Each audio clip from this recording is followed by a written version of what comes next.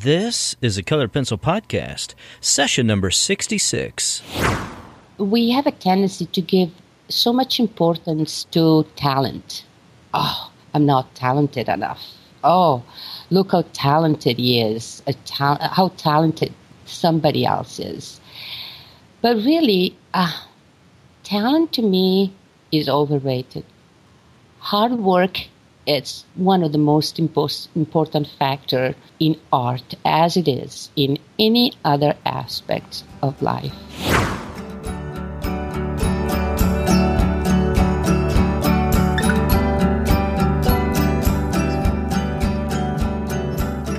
Welcome to Sharpened Artist, a colored pencil podcast where we discuss in detail all things in and around colored pencils and the colored pencil artist. And now your hosts, Lisa Clow and John Middick.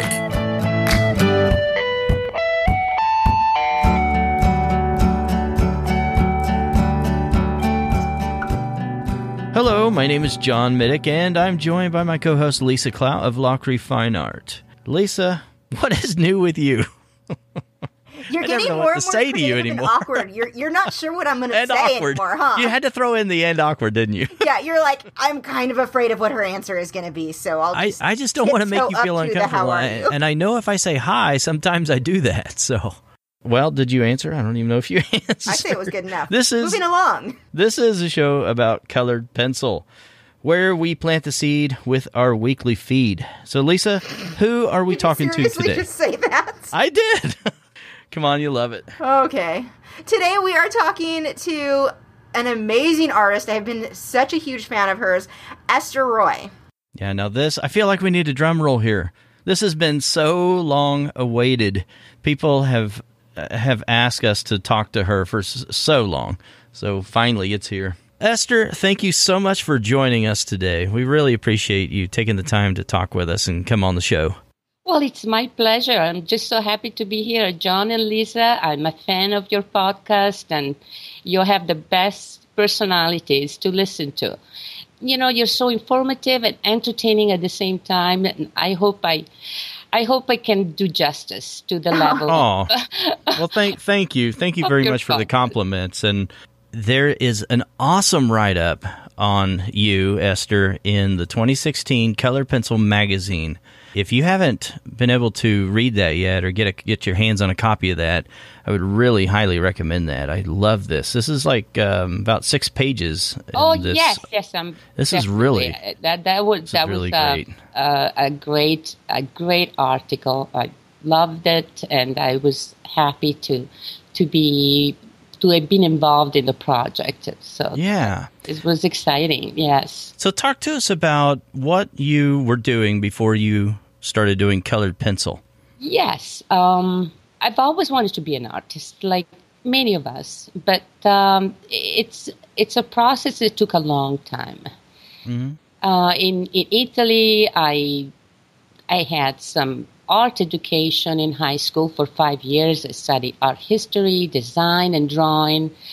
And when I came to the United States, I took 3 years of art and graphic arts, and eventually that's what I started doing. I did not work as a graphic artist for a long time, just a few years, because after that I started raising a family.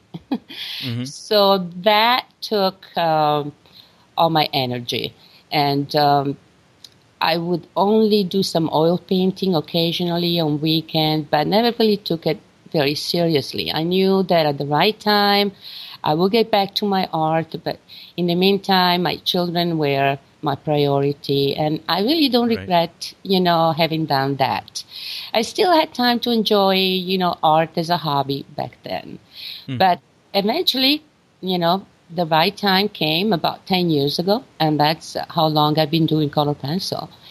When I decided to become a full-time artist, mm-hmm. I basically went from 0 to 100 in one day, which meant that I wasn't doing much art, and then all of a sudden Monday morning, I started doing art 8 hours a day, and I've still been doing that. Not art, just art and art business, and I've been doing that for the last 10 years. So, why did I not continue with oil?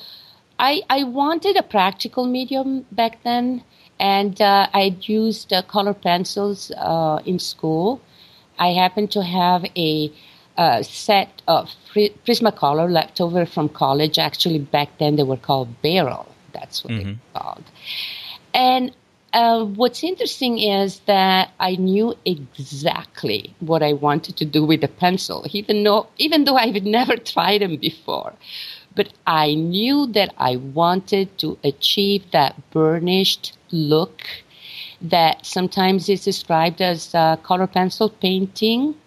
Right. So that's it. That's what I started to do. It worked really well for me. I tend to have a heavy hand, and I was enamored with Gary Green's art. You know, back 10 years ago, I think he was doing just burnishing, and I just loved the finish of his art.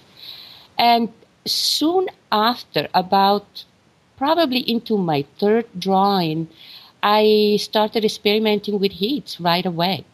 I'm the kind of person that I always experiment. Doesn't matter what I'm doing. It can be art, it can be gardening, it can be something else. And so I asked myself, well, these color pencils are wax-based, and I wonder what would happen if I used heat with it. So I took a large flat pan, I put it upside down over the stove, and I put my paper on top, and I started scribbling, and that was my first experience, and right away, I knew there was something to it. And a week afterwards, I had built my first prototype, and that was made with a rubber foot warmer that I found on the internet. Oh, interesting. Yes, and it was covered with a piece of Masonite, and I worked with that for quite a long time until the first real Icarus prototype. So I wasn't thinking about starting a business. It just happened. I was going to the color pencil chapters, the local chapters, and people looked at my art and they asked me, well, how do you do that? Well, I use heat. And they said, well, how? So I started giving demonstrations with my rubber foot warmer. And that was really That's funny. Interesting. Yeah. Yes, and the whole room smelled like rubber after a while. I mean, my family was so sick of it because I didn't have a separate studio, so I was working basically from either in the kitchen or in my bedroom. And yes, that was very annoying, the smell. But what made you decide to do that rather than like use a heat gun or a blow dryer or something like that? What made you go in that direction? Like the pan on top of the stove. I mean, that's so clever. And the foot warmer. I don't know that it's clever as much as it's just offbeat. I never even thought about using anything else. Okay. I went, oh, wait a second. I want something that warms up the paper. Sure. But, I was thinking, well, actually, no, I wasn't thinking that I could warm up the paper from the top, From the top, yeah. That's what I'm getting at, I guess. Right. So I don't know. That was the closest thing to me. I was working in the kitchen. I had the stove there. Oh, gotcha. Yep. So that's it, and it was enough to give me an idea. There's something here. I really need to delve into it and see what I can do. Mm-hmm. And then that was it. Basically, I've never worked without heat except for the first 3 drawings. And after I did those demonstrations, I really was asked by artists, Esther, if you produce something like that, we would buy it. And so that started, something in my head. And I had no intention of going into business, but I'm fortunate to have a husband who's an electrical engineer and has experience in business and especially in introducing new products into the market. And so I suggested it to him, and after a while we decided to go ahead and try it. That was the beginning. It took about a year and a half to really go from that idea to an actual product. It was a long journey. That's really neat. While we're talking about the product, yes, just a few questions, because I have people ask me, and I've not used it, so I don't know. So yes. I'm really excited to be able to ask the inventor herself. Oh. What would you suggest? Do these work well for people who are primarily using oil-based pencils? Because we know they all have wax in them. So do polychromos work well on this, or just really Prismas? I say if you primarily use oil-based pencil, I don't think this is worth it. Gotcha. I do use several colors from polychromos, from Lyra, from different types of oil-based, but I always use them on top of a wax-based layer. At that point, when you have your wax underneath, then the oil base is affected by the wax, and it behaves almost like a wax-based pencil. Yes, if you're only using oil-based pencil exclusively, this is not the product for you. I wouldn't suggest that you go through the expense of this product. So let me ask you something then regarding that. I mean, is there a real steep learning curve then with somebody if they are only using oil-based pencils and then they want to switch over to wax and start using the Icarus board? What would you say would be some benefits to doing this? I mean, you're able to speed up the process, right? I mean, what are some other things? Not only speed up the process. I mean, this is one thing. You speed up the process, you can work faster. But really, you can manipulate the waxy pigment in a way that you could never do without heat. For example, you see my art. There's a lot of going on. Lots of colors. Right. Lots of visual effects. But I achieve those in 3 layers, never more than 3. I know that normally you can achieve that type of look by layering a lot more. Interesting. Definitely interesting. Yes, and just going back to the oil-based pencils, why would you switch from oil to wax-based pencil? First of all, to an artist who's thinking about doing that, I say use wax-based pencils without heat first. And familiarize yourself with the difference, because they're very different, one from the other. Then, if you like a really saturated look, if you like a painterly look, if you like a burnished look, then yes, that would be your tool. That tool will facilitate what you're doing, it saves you time.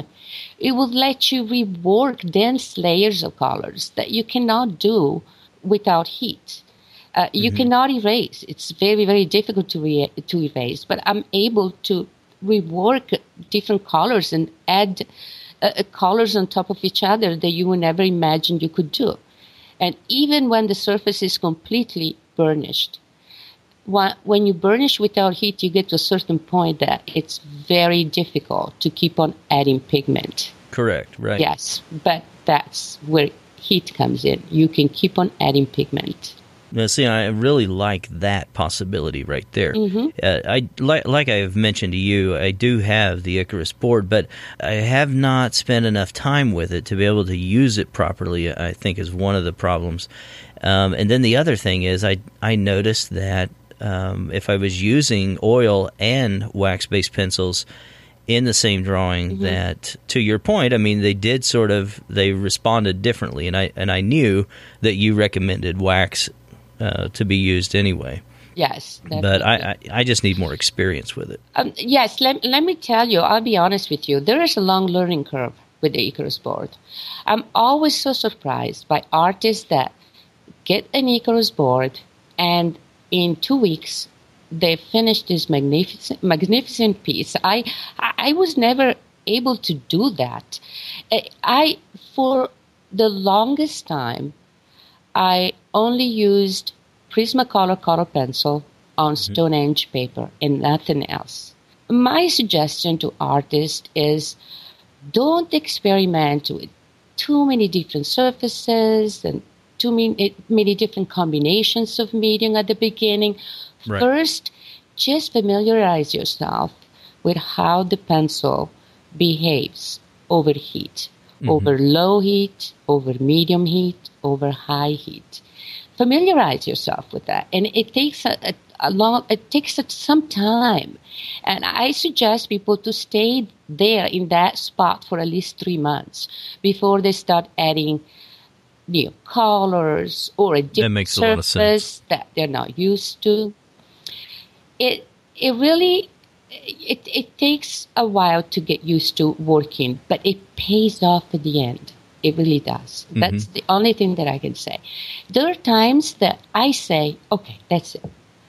I'm not going to work with heat. I'm just going to do this part of this drawing without heat. And I do it.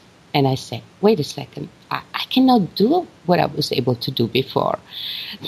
And I have to go back to heat. And there's just no way. I'm addicted now. So right. It's for me, I'm a very experimental person. That's my nature. And so I love to continuously experiment and add different dimensions and possibilities of what can be done.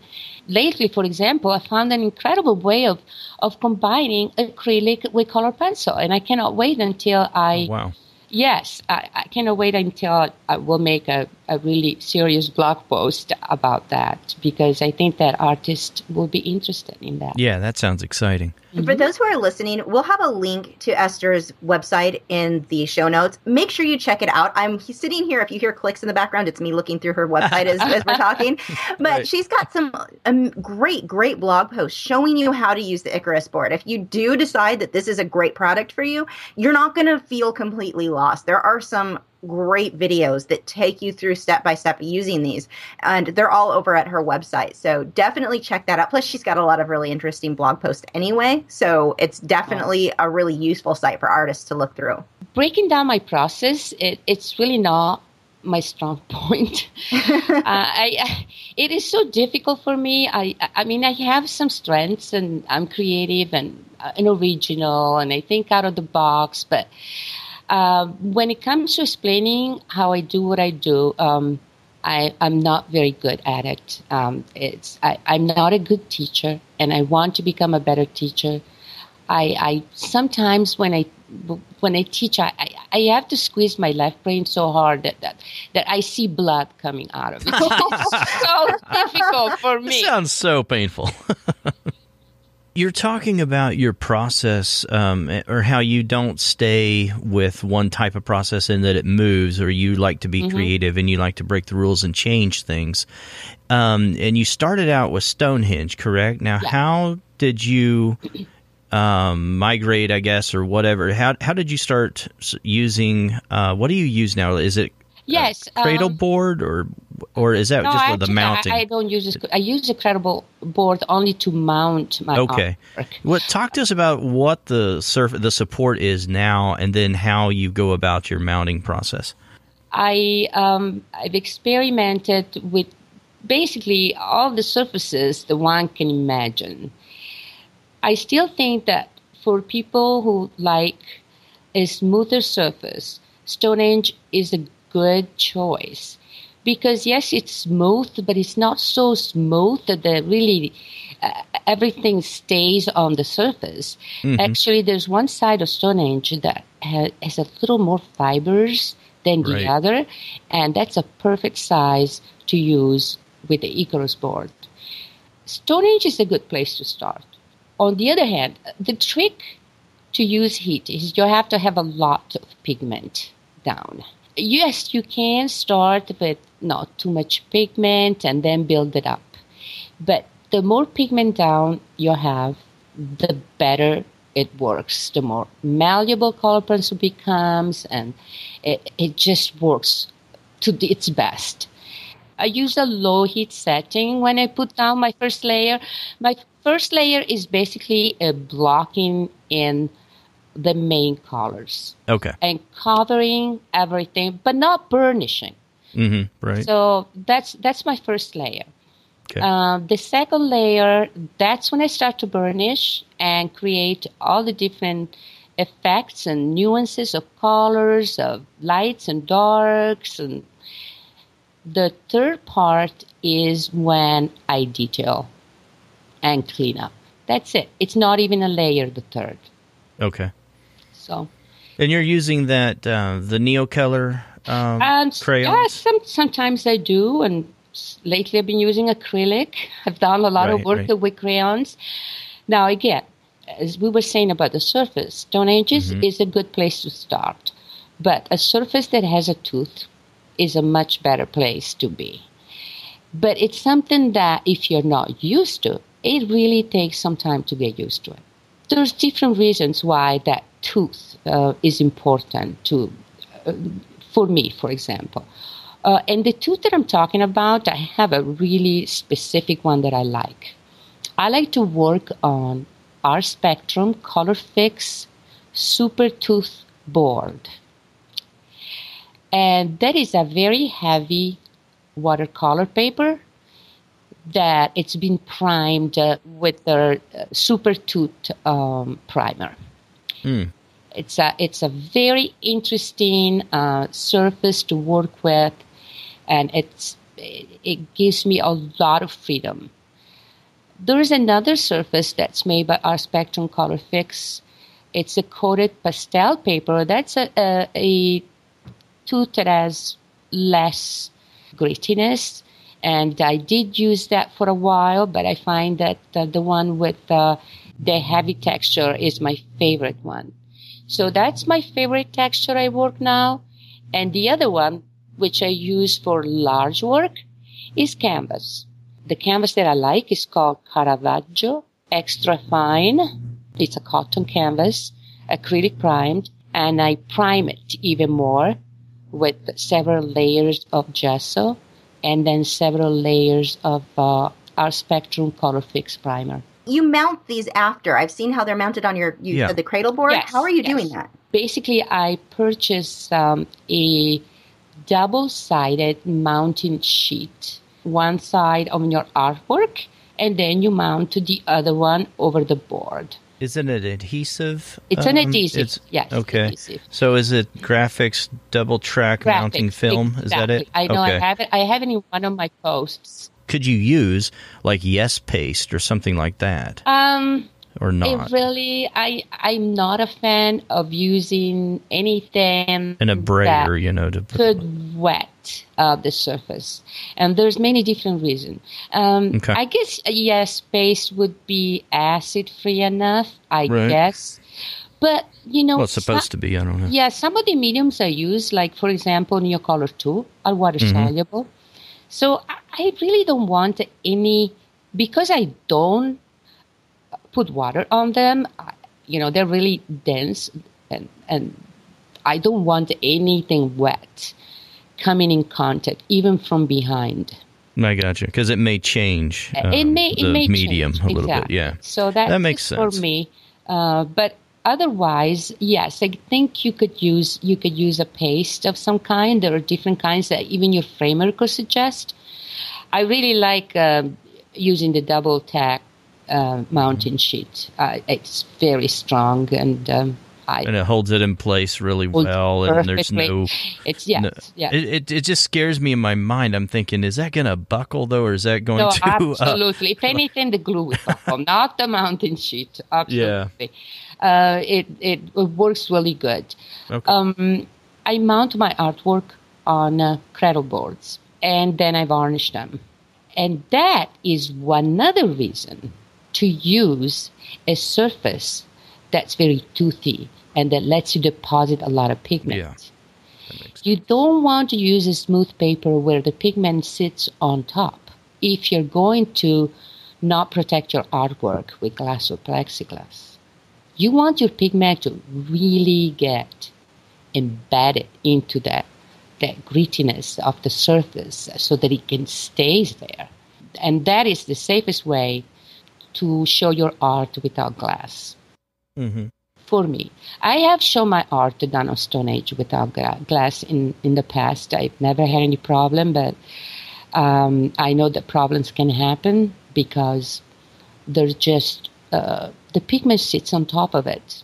Yeah. There's a little bit of texture there, but not as much as something like color fixed board.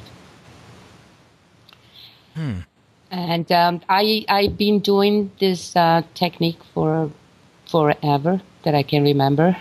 I don't have any artwork of mine that is not varnished and framed. What are you using to varnish? I use two different types of varnishes. I have the golden MSA archival spray varnish with UVLS. Now, that varnish, and I like the gloss. You can use the satin. I suggest not to use matte. Matte varnishes and fixatives cause a lot of problems. Anyway, so it has, ultraviolet light filters and stabilizers. It works like a heavy fixative. It's a very good varnish. I've used it many times. I've never had any problems ever, but be careful if you use, not just with varnish, but also with fixatives. If you use fugitive colors, there are some colors that will react and change. And then after the spray varnish, which is basically a separation layer between the real varnish and the artwork, then I paint on golden acrylic polymer varnish, also with UVLS. So they're both protective and light stabilizers. And that's a waterborne acrylic varnish, polymer varnish. And it's beautiful. It's pretty easy to paint on if you have a good brush. And you put one layer on. You have to dilute it with a little bit of water. Paint it on, wait 3 hours, paint another layers, and then keep on adding layers until you achieve the glossiness of the type of surface that you want to achieve. I've shown my art this way pretty much everywhere, and I have to attest, not to discourage people not to frame with glass, or plexiglass. That's a beautiful framing technique, and I've seen a beautiful work framed that way with beautiful frames. But my experience at the Laguna Beach Festival of Arts, when I was showing, I was the only color pencil artist showing alongside really the best acrylic and oil artist in the area. My experience has been that it really did give me an advantage, the glassless framing and the presentation of my work. Along with other factors, my art was pretty much viewed at the same level of, more well-known medium and people. Right. People, see, this is what's interesting, is that people perceive the art as it appears, and they judge, this is probably watercolor or oil or whatever. It's a painting, it's a drawing. And they've always perceived mine as a painting, but it was different, and they would ask questions, and when after we started talking, I would tell them, this is done with color pencils in this technique. And they became very interested and fascinated by it. So I think that's so cool. What is the thing that they typically thought about? I mean, what medium did they suspect? Nobody ever guessed, ever. Really? Okay. In 2 months long of festival, more than 200,000 people. Wow. Nobody ever guessed. Not even the artists. And it's not because of their technique. it's also because of the presentation. So it's a combination of the two. Right. And that really, really worked for me. I'm not telling all color pencils you should do this. Do it only if that's what you like. There's just so many different ways. Yeah, no, I agree. But I tend to side with you on that, where just in my own experience in looking at colored pencil pieces that are not framed under glass, it's when they're not framed behind glass, when it's just out there, you feel like you're experiencing the art piece more fully. There's some relationship that you're having with the piece that you don't get if it's framed behind glass. I tend to agree to that. I like that look. Other people did too, because it was a very successful festival for me. That's awesome. Because I built up a 6-year worth of inventory. I'd never really sold anything before then. So it was just a perfect opportunity to get rid of a lot of stuff. And that's when my career as a professional artist really took off at that point. And when was that? That was in 2012. Okay. So it took off because I started having collectors and started sending out newsletters. And that's everything, one thing after another one, really began to happen. And it was very satisfying. Mm-hmm. It was great. Of course, Facebook. Facebook was major for me, too, because I started Facebook the year after I did the festival. And that gave me the opportunity to have new collectors and keep in touch with my older collectors. And now, what made you decide to? I mean, that's really what most of your artwork is focused around. What drew you to the bright pebbles? Well, it's very simple. My father really nurtured my love for nature, and we spent all his free time in the wilderness of the Italian Dolomites. He was a teacher. Taught me the names of the flowers, the birds, the rocks, the fossils. I had major collections back then. It's something that stayed in me. That's what I'm fascinated. Rocks, flowers, water. Water is really the element that unifies all my work, Yeah. But and mostly I like to study the interaction between the solid and the fluid. Those two, I love that. So, what I found to be so interesting, too, is you recently posted a photo on Facebook of some of your reference photos, and they are not as bright as I would expect them to be. You are taking nice photos and making them just these amazing, bold colors. I was really surprised at the difference there. Oh, yes. My photos look nothing like my original art. I'm not really a good photographer. I just take a lot of shots, as many as I can, and then when I go home, you just have to look for something promising. Like maybe it might be just like a little part of a photograph. And where you find an interesting movement of the water, or perhaps a composition that really stands out. And that's when I play in Photoshop. I really work with balancing out all the different colors. For me, it's very, very important because I use very bright colors. But there is something about when you have a lot of bright colors together and you get a little turned off. So for me, it's important to always create a balance. I put a lot of blues in it, even though there's oranges and yellow. And I change a lot of colors of pebbles because sometimes I don't like the grouping. So, you're red, I don't want you, I want you blue, whatever. So I'm having fun with that. I just got to say, too, that your artwork and your galleries is just so accessible, too. You can see everything so well. Oh. Blow it up and see these larger images of everything. It's so nice.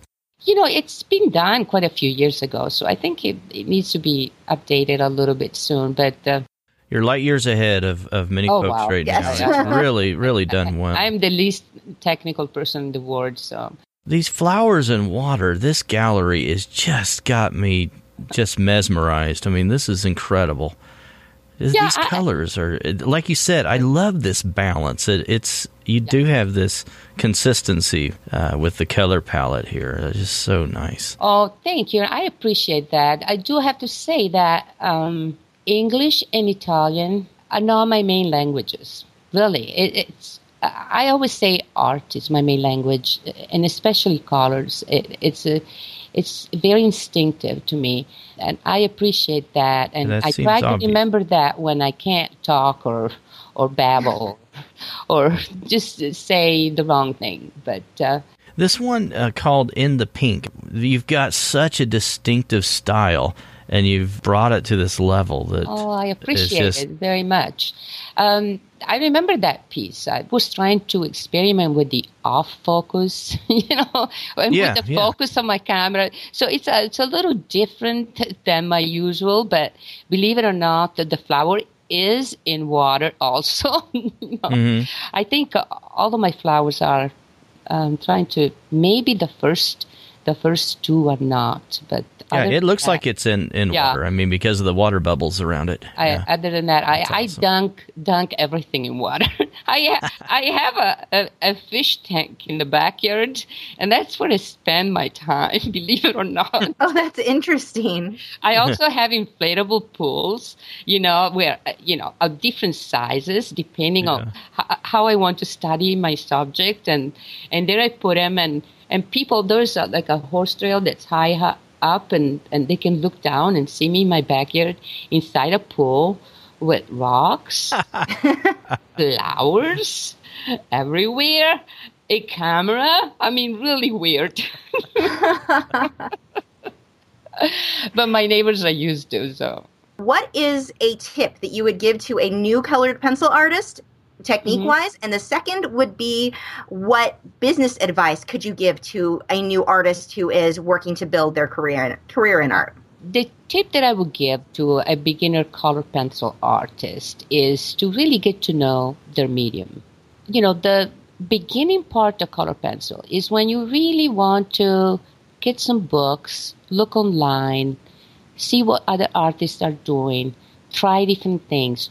This is a time that you should not be afraid to try and see what fits your style, what fits your, hand. Don't be afraid to try things out, because eventually you will get to a point where you will come up with your own unique style and technique. It gets easier and easier at that point to put walls around yourself, and just and also it's a necessity sometimes. If you get to be known by a certain look and a certain style, then most of the time you continue to do that.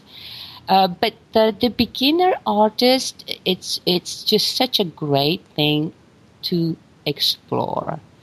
Take some workshops. Yes, I would do that. I did that myself. I actually took workshops. Even though I know the kind of look that I wanted, I purposely took workshops from artists that had a completely different look that I was working toward, just because I wanted to broaden the possibility. Even though I knew what I wanted, I still wanted to know what all the possibilities are out there. So develop your skills, and nowadays you don't have to go to school. You can take a workshop, go online, watch Lisa's tutorials, and that's just great.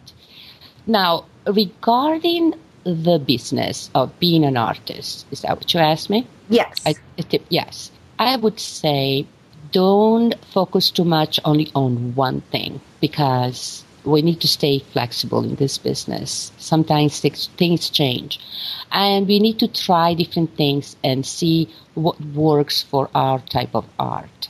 So maintain a certain type of flexibility and try different things at different levels. Local exhibitions, competitions, maybe national ones, maybe art fairs.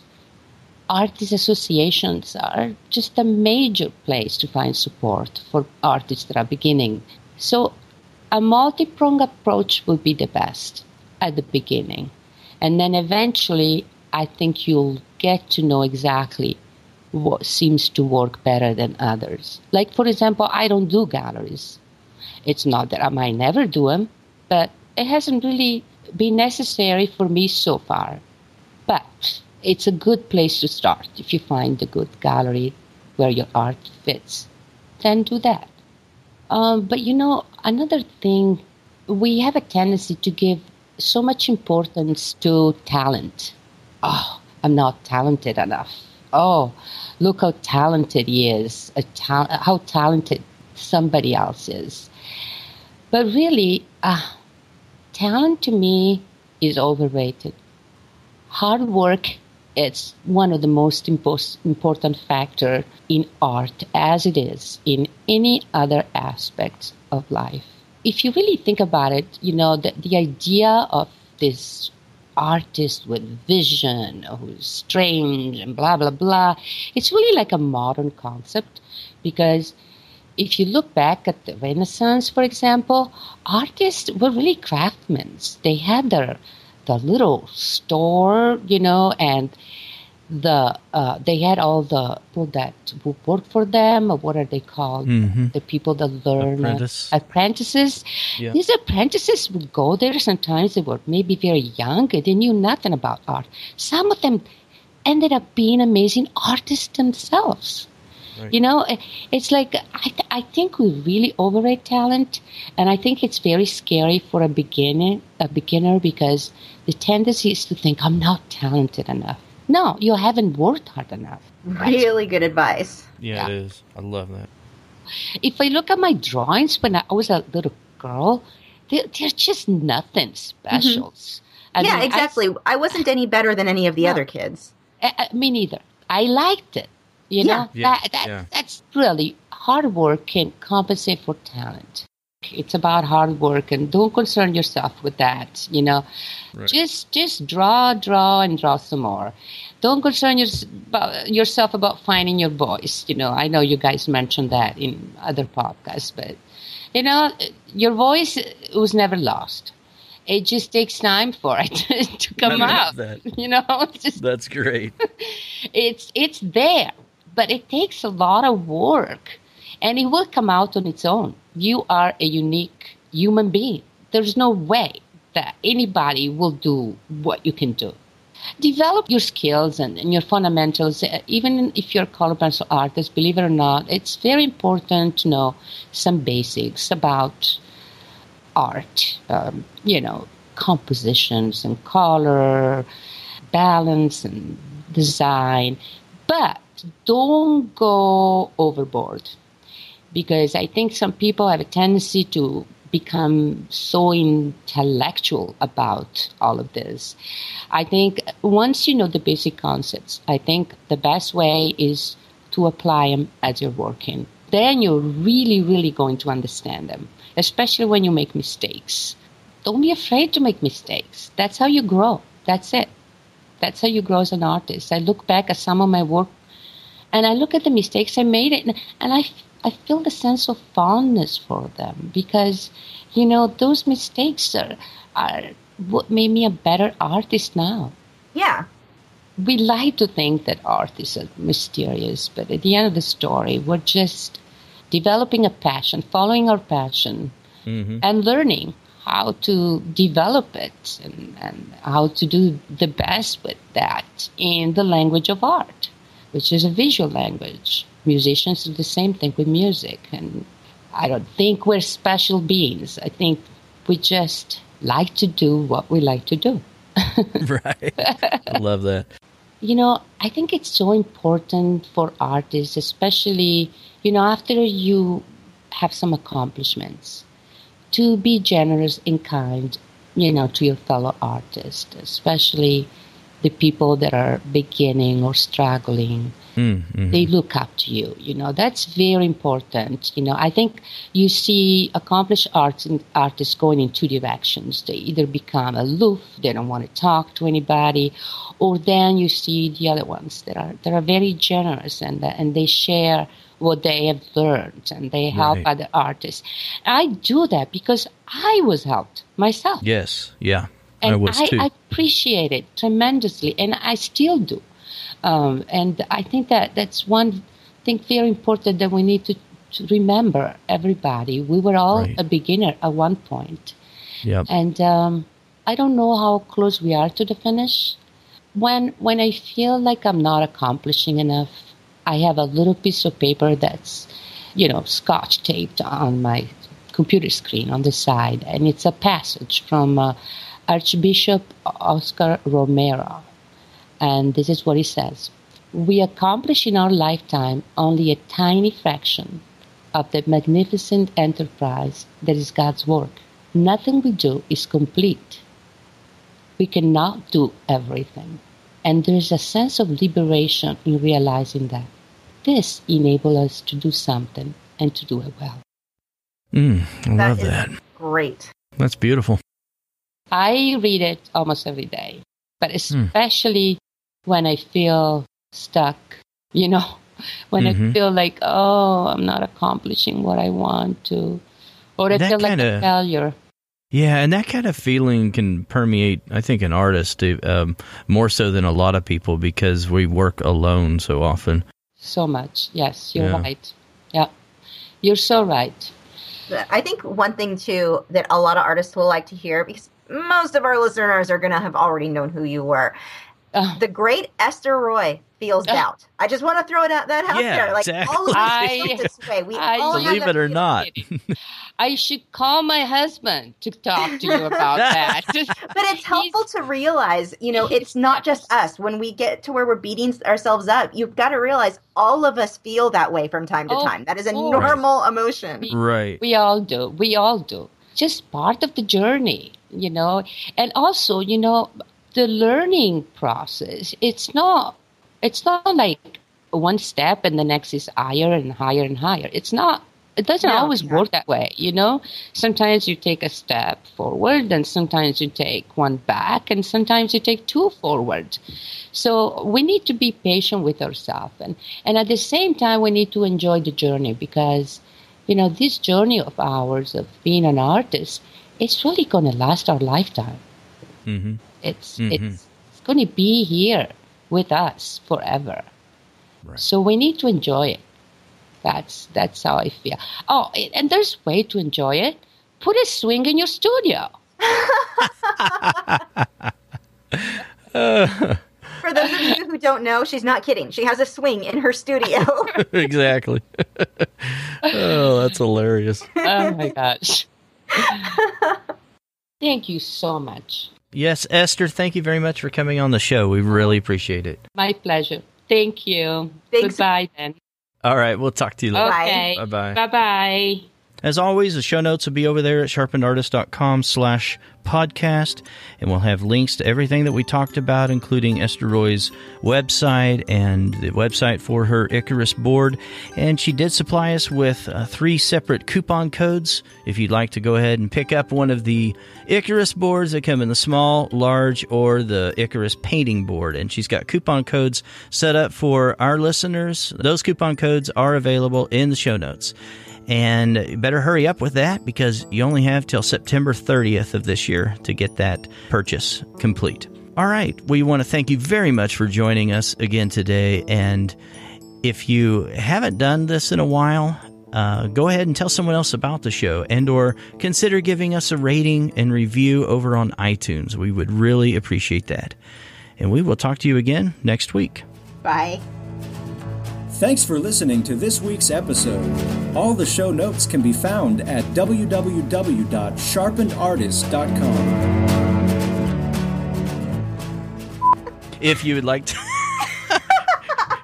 If you're fixing to pick up an Icarus board... I've not heard your southern accent or grammar come out that severe in a while. It's past 10 o'clock. It comes out after 10 p.m. See, John, you should have chosen me first. I don't know. She always gets hung up on that, Esther. Yeah, I'm never going to let him live that down. She wasn't, huh? Oh, I had no idea. She won't let anyone forget that, especially me. Yeah. But I didn't. I was talking a whole lot here. I noticed you guys weren't responding. I had my mute on. I was like, okay. So peaceful, and we were having such a nice conversation, and then you have to go and unmute yourself. Oh, that's funny. Boy, I had a lot of clever things I was saying. Tell me. The Icarus drawing boards. Do that again. You just sounded like the biggest redneck. If you want to go ahead what did and I pick say? You up. pick you up. Did I say that? I did, didn't I? That was terrible. It was.